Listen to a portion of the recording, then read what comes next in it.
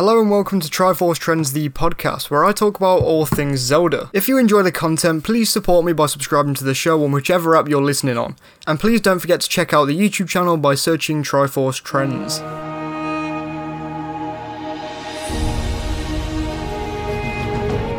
Animals have come in many different forms over the years within Zelda games. We've seen many real-life animals ripped straight from the world and placed into Hyrule. We've seen mystical creatures, brand new animals. We've seen an extreme number of animals over the years, whether it be Ricky, Moosh and Dimitri from the Oracle games, the Rito as an entire race, the Uka tribe basically being bird people that used to live way up in the city of the sky, the Loftwings, Wolflink himself, and many, many more. No matter what, we've seen a ton of amazing creatures within the Zelda series, while with each game we in the Zelda community try and want more and more in terms of many different things. I personally think that one thing that tends to get neglected quite a bit by the Zelda team is its animal companions, with the one exception for me personally being in Twilight Princess, with the inclusion of both Wolflink and a horse that's actually nameable. Pretty cool. Making them a bit more than we would usually get, though opinions are pretty mixed on Wolflink. Now I seem to think that animal companions are hugely left out in the cold. I mean, having an animal that helps you out, whether it be through traversal or other means, has pretty much been a Zelda staple since the jump to 3D back in Ocarina of Time, with the horse Epona. A horse that you technically didn't even really need to get, but made that journey in the game slightly less arduous. Ever since then, the horse mechanics have definitely stagnated in terms of brand new technology to control the horses. I mean, Twilight Princess's horse mechanics were near enough the exact same with some combat changes. Loftwings were quite cool, but boiled down to the same mechanics in essence. The boat isn't an animal, but it was kinda cool, I guess, even if it was just pressing a button and kinda going. The three animals in the Oracle games were pretty darn cool though, to be honest, especially for a 2D game in the series. Then we come to an enigma for me and many others, The Legend of Zelda Breath of the Wild, and here's where we're going to start discussing the sequel in broader strokes. Breath of the Wild in a lot of ways was a complete 180 from what we'd seen the Zelda team doing in games like Twilight Princess and Skyward Sword before that. Before Breath of the Wild we were seeing more and more games created with linearity in mind to create a more cohesive experience.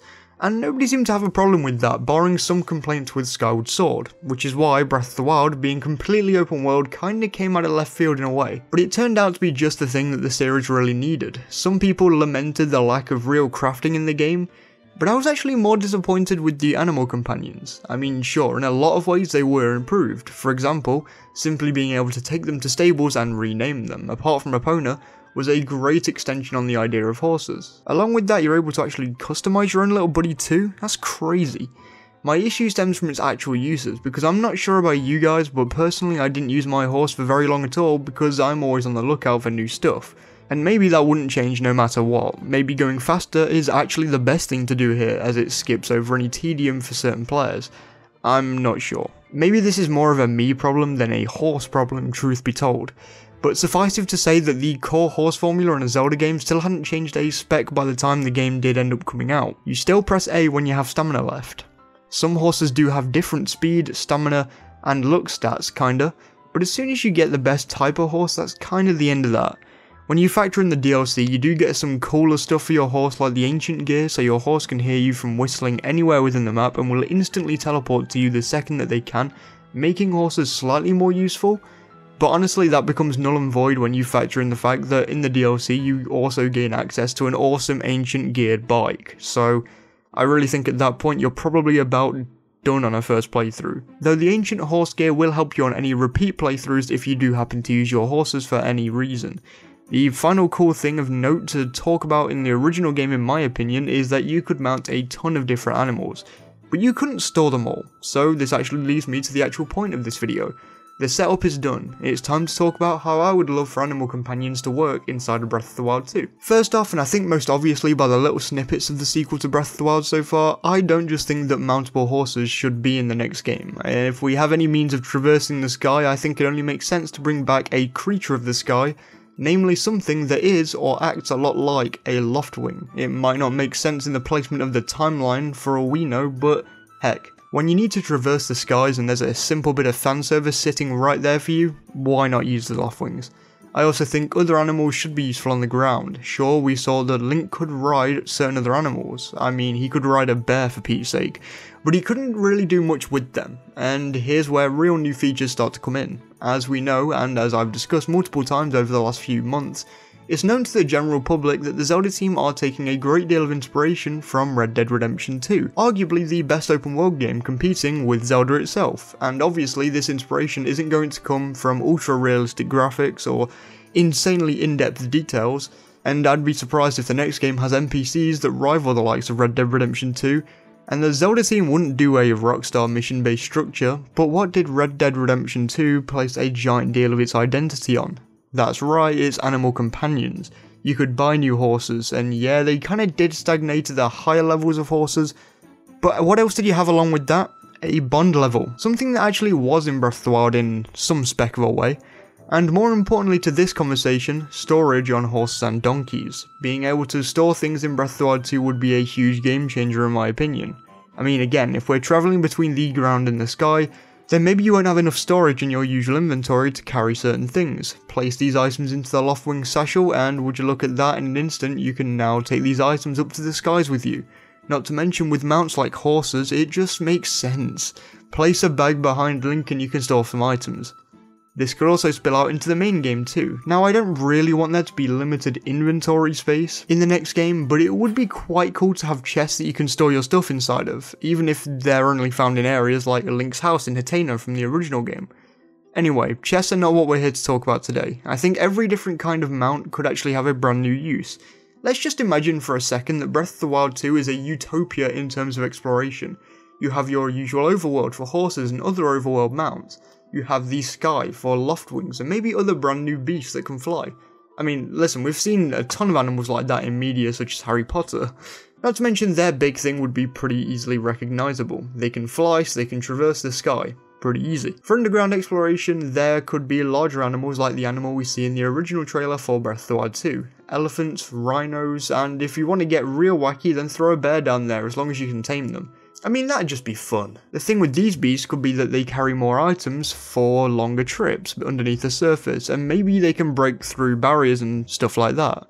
But they can't be used to cross gaps, much like we saw in the original trailer for Breath of the Wild sequel, with Link beckoning the beast over with heavy heaves looking in pristine condition to compete in the Squid Games. I'm so sorry for the outdated reference.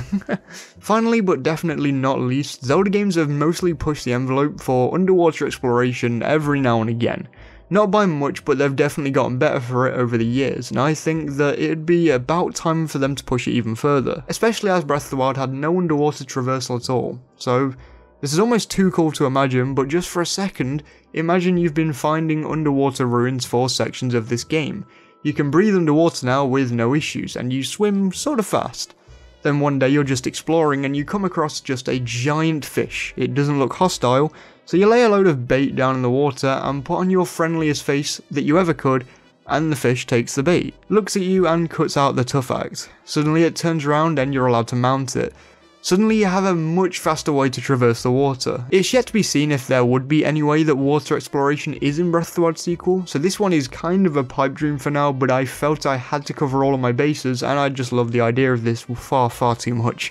No matter what, I want animal companions to be more than they ever have been in Breath of the Wild sequel. There was the opportunity to really connect to your horse in the original Breath of the Wild, and I felt they squandered it in a way personally.